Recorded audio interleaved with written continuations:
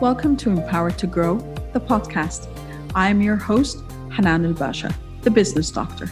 Following our conversations with empowered women who woke up one day and consciously claimed, I am more than enough, I am worthy, I am empowered to grow. And along their empowering journey towards realizing their own potential and their quest for growth, they became a beacon of hope and guidance for others. May you also find your inner power to grow. Hello again, everyone. This is your Unchartered discussion of Empowered to Grow podcast. I'm your host, Hanan El-Basha, and we're still continuing the interesting and very insightful conversation with my friend, Soha El Baklawy. Hi, Soha. Hi, Hanan. How are you? Alhamdulillah, all is good. Soha is the founder of Business Sita, and she was one of the awardees of the top 50 women, influential women of Egypt of 2022, which is an amazing feat. And speaking of amazing feats, and I think we had a bit of a discussion in between recording the episodes, we were talking about the different roles we need to play and the different hats we wear as women and stuff. And you were talking about balance and how to be able, as a woman, how to be able to balance between the different roles and still have time for yourself. The more I think, for me, that transformed over about 4, maybe 5 years ago, because I found the more I'm trying to create balance in my different roles, and as a mom and as an expat and as a wife and all of this, the more I was actually digging myself deeper and lower in the priority list. And thus I had to have a mindset shift. Instead of talking about balance, I started talking about synergy and saying, you know what, today my priority is business, and that's okay. Tomorrow it's all about my son, which is true because tomorrow's his last day of school. So I'm like, now I have to cancel some meetings and say, you know, how do I make this special for him and that kind of thing. What's your view on balance versus synergy? And, you know, for women, where do we start when we have this conversation with ourselves? Not even before we start talking to others, but amongst ourselves. Okay, so of course, I'm not sure what your background is, but I'm a medical background, pharmaceutical, which is not, alhamdulillah, a طب or physician. But I was always, and this runs in the family, we always have this thing about psychology. And I guess it all started in my master's. The professor that was giving us organizational behavior was all about how we need to be better with our employees and this and that and basic human rights. If we want the employee with us to just become loyal and be genuine about us, we need to give him the basic rights as living.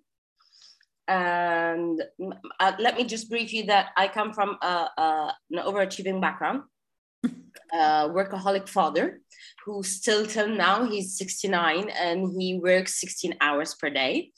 And I grew up with uncles teaching me how to ride a bicycle, grandpa and aunts playing around, cousins doing this and that, you know, the child social activity.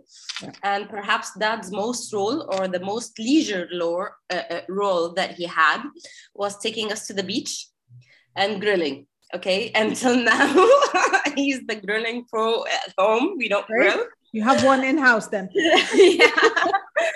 And he was like dragged to that because of his brothers who were like, we were all in Kuwait and they were like, come on, let's take the kids on a weekend and go to the beach. And literally dragged to doing that. So by the time I was 12, 13, I was like, no, I don't want this lifestyle. I'm going to have fun. I'm going to study. And I'm going to study to pass because of him being an overachiever and successor. Yeah. And I want to live my life. And being the second child, having my first sister lead the way of being totally obedient and kind and doing whatever the parents want, you know, it was like, okay, this is not working for me as straight A students, etc., etc. So I started playing or being multitasking when I was like, 12? And the more I grew, and I have to pause here, being in Canada at that time, allowed me to be even better at that, because I was at school and then I was a volunteer for peer mediation, and then there was trips and extracurricular activities and this channels. and that. Yeah, and life was about living. So it started there, and then we came to Kuwait and Egypt, and I was just so happy with that model that I literally snatched it wherever I went, and I had this type of panic attack that I'm losing the balance because I don't want to see this model, I don't want to be his model, etc., etc. And then through college, I was able to study, have fun, this and that. And my sister was a straight A student with an honorary degree. And it was at college that my dad started telling my sister, do like your younger one and start multitasking, because he wanted us, we started working at the age of 16. And he wanted us through college, even though it was a practical and she was a pharmaceutical student too, to work and study at the same time. And she just could not do that because she's focused one thing at a time. Yeah. And I could do that. So at college, it was the first time that my father started looking at the balance in a positive way. And he was like, okay, yeah, she's studying. She's not a straight A. I graduated with C.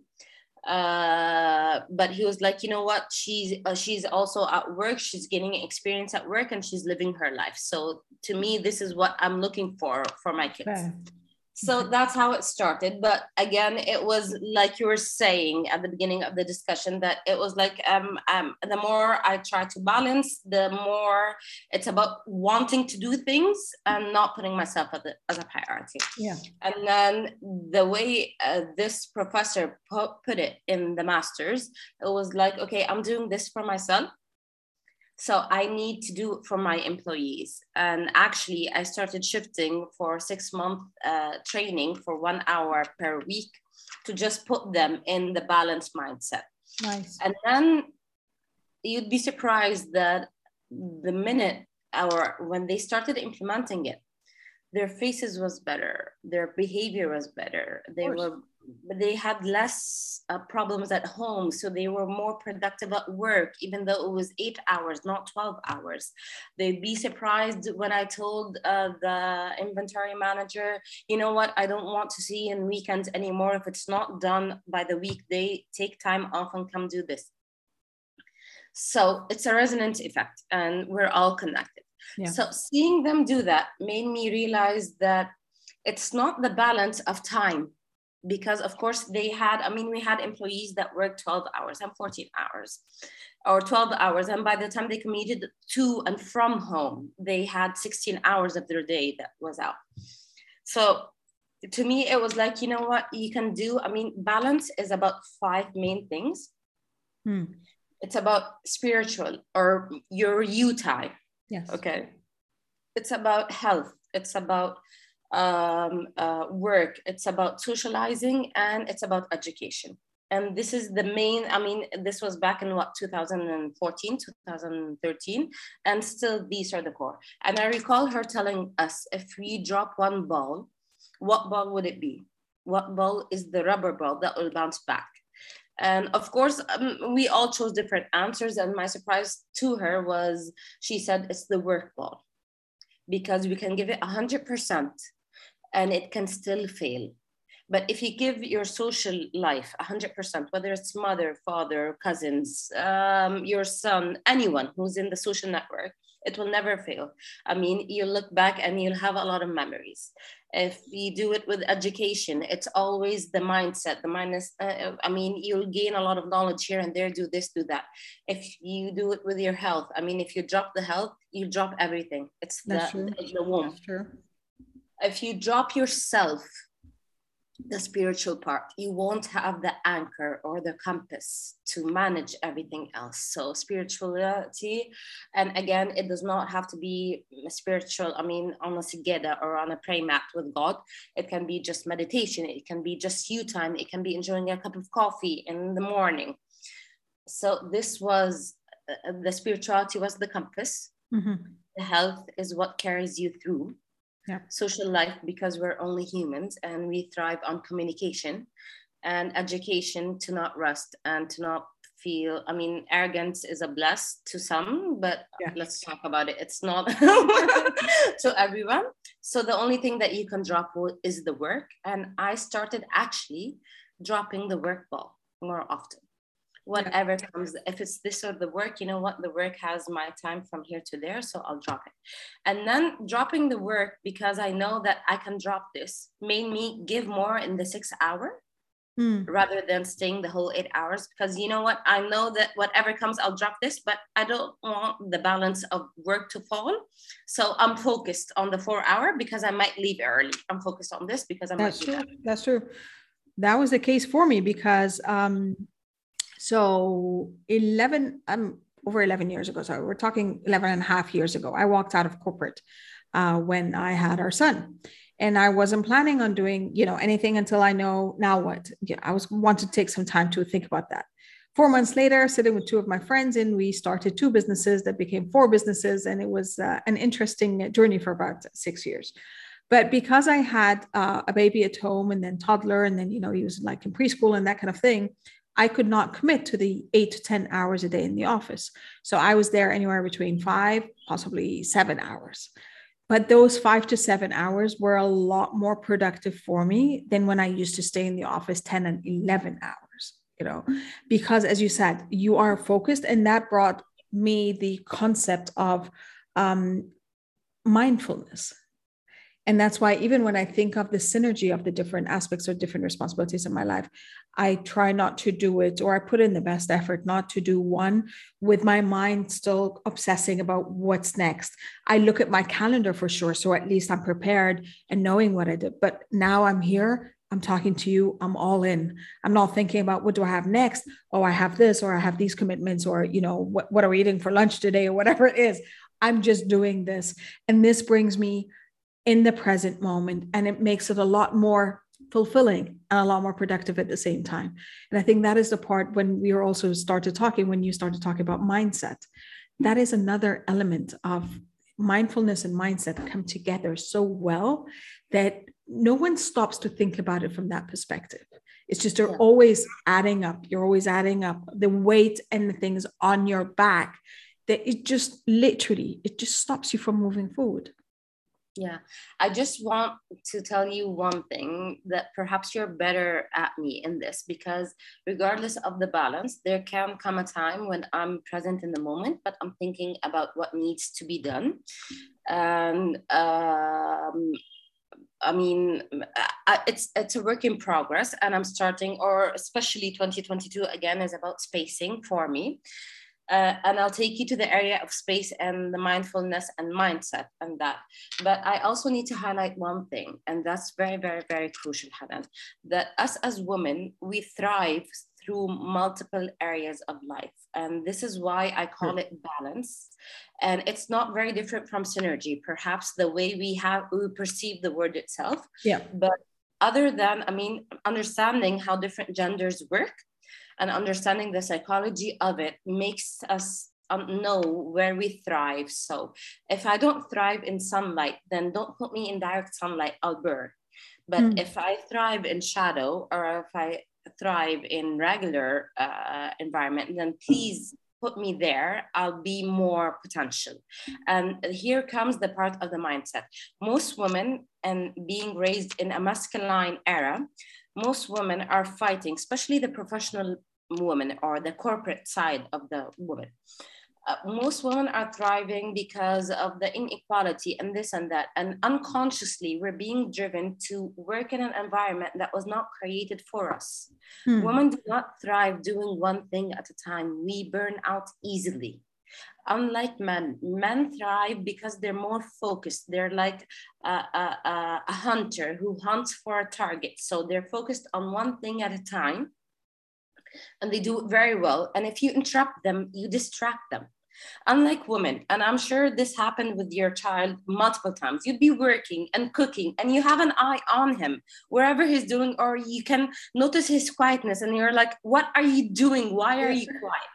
And this does not distract you. On the contrary, it makes us more, productive. It makes us more vigilant in our and element. engaged, and Yeah, in our element. It's like, you know what, I can see this in front of me and work on it, and I can think that I have a plan to do 1, 2, 3, 4, 5, 6, and I can have something cooking, and at the same time I can oversee my child doing what he's doing.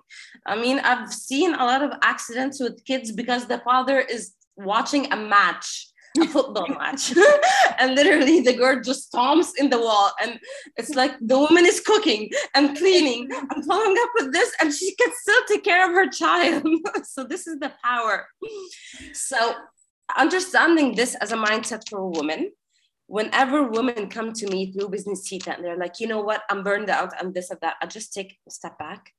Find the balance in your life. You're not working on this. No wonder you're burnt out. You're discharged. You don't have the energy to do this.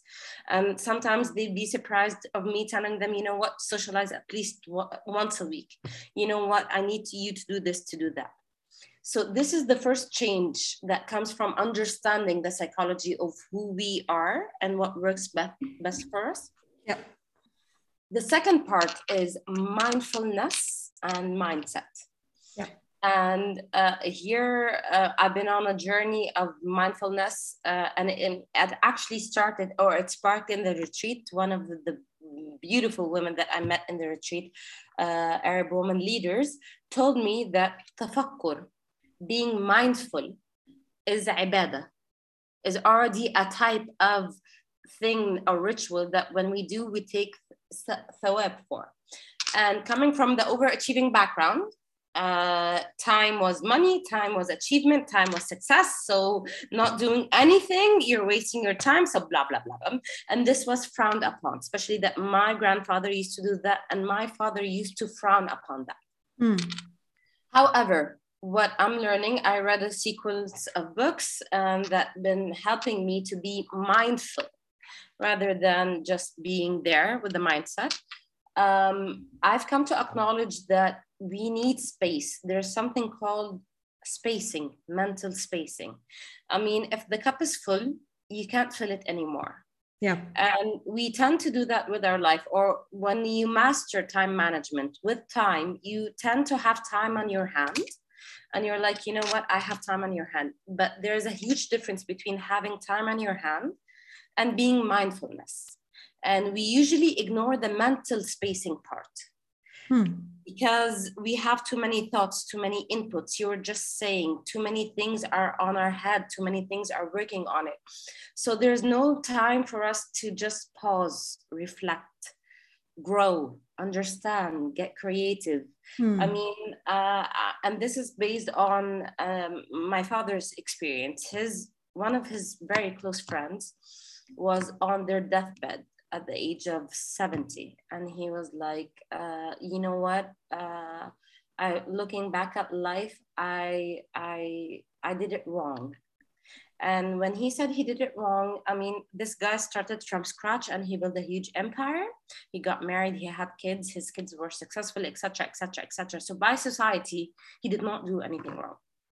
And his best friend was like younger than him by 7 years, I think 10 years. And he was like, no, how could he do it wrong? I mean, and he's following exactly his friend's footsteps.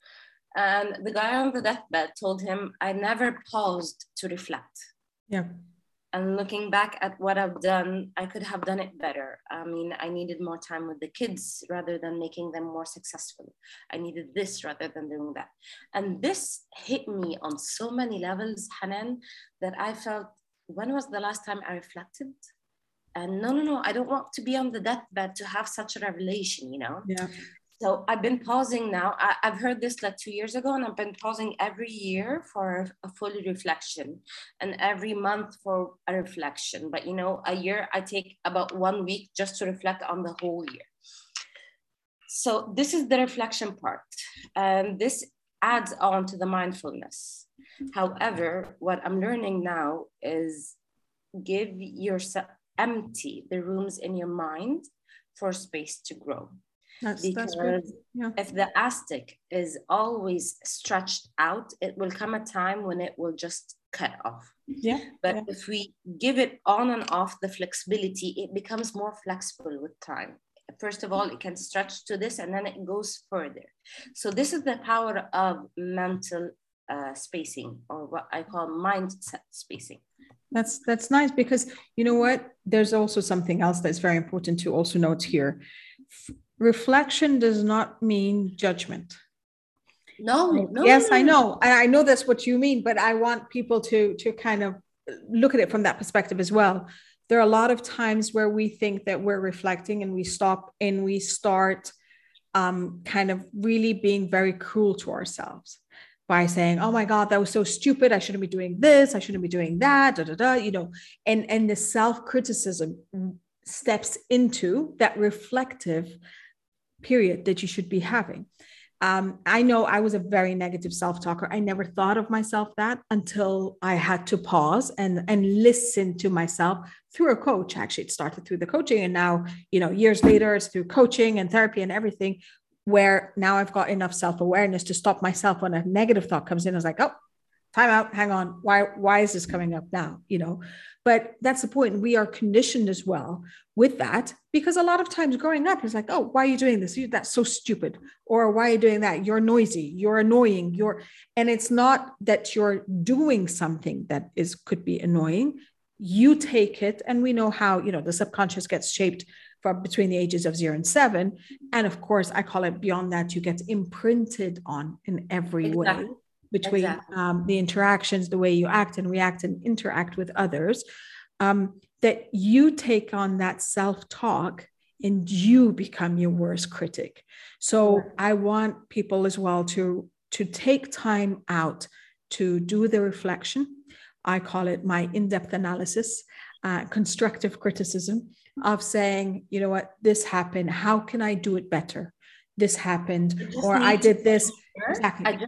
I just want to pause you here, because reflection, what I mean by reflection is a fully non-judgmental space. Sure. We don't even have a positive reflection. I mean, if you, again, you're saying that a child's subconscious is built from 0 to 7. We all have this imprints on us, built on society. But if you tie a child down at the age of 3 and you're like, don't do this, don't do that, don't do this, don't do that, he'll never have his potential. But if you tell the child, you know what, if you see him spilling water and you're like, nice, okay, now we can clean it and I'll show you how to clean it. But why did you spill it? And this allows them to experiment, to show their potential. And perhaps this was one of the things that my father, I was grateful to have a father to allow me to experiment on.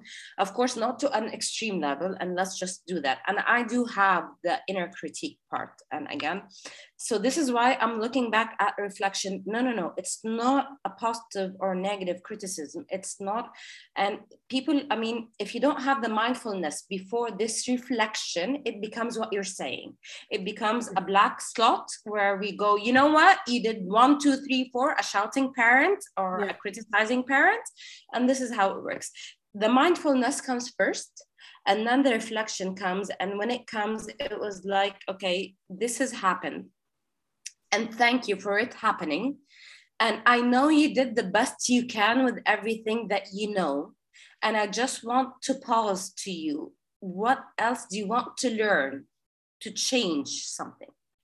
Or if you know what, you don't want to change anything, this is great.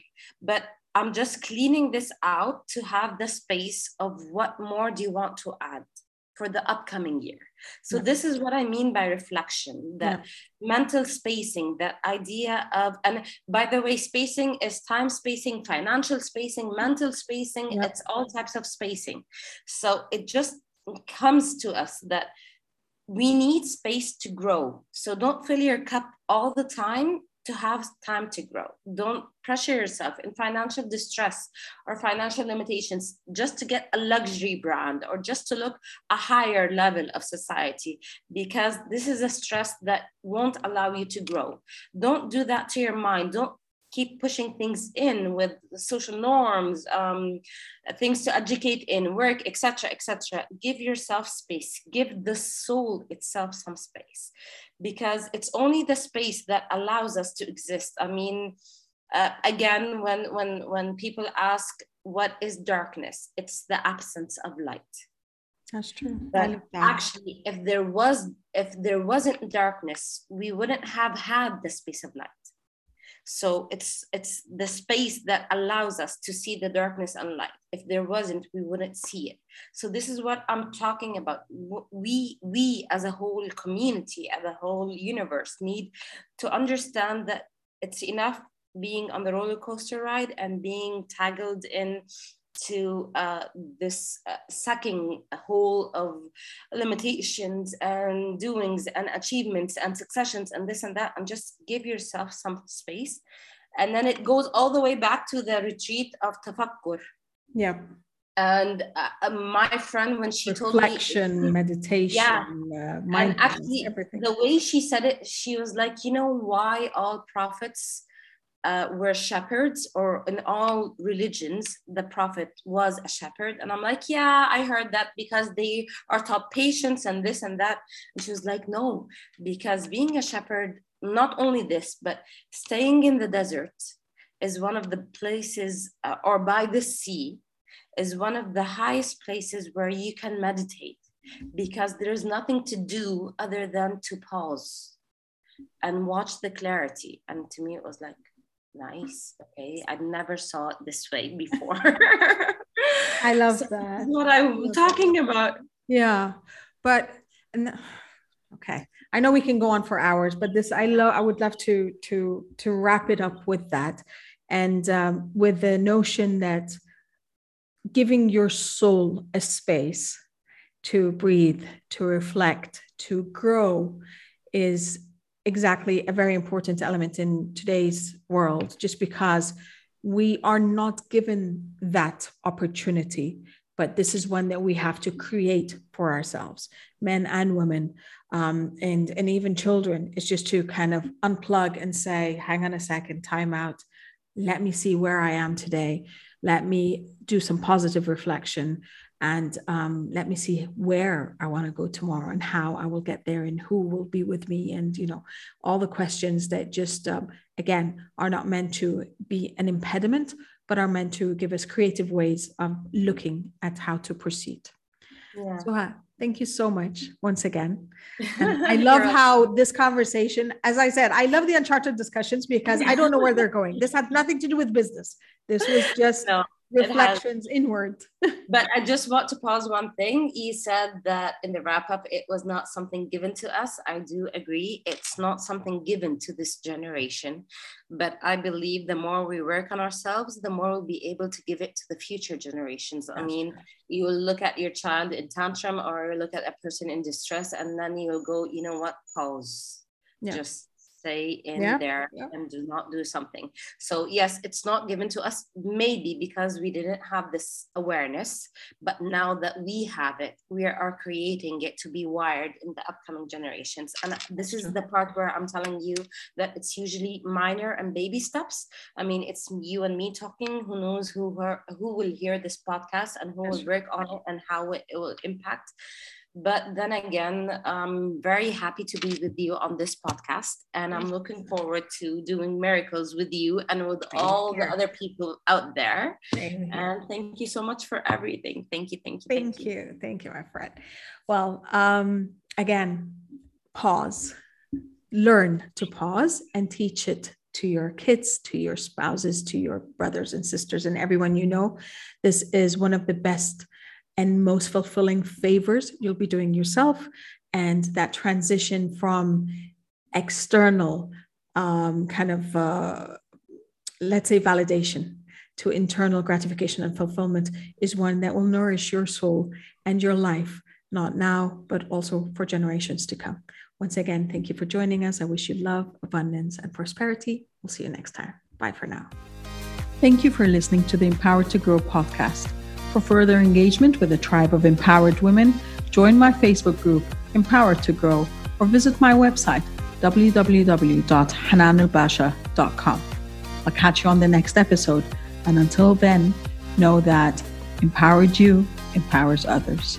Love, abundance, and prosperity to you all.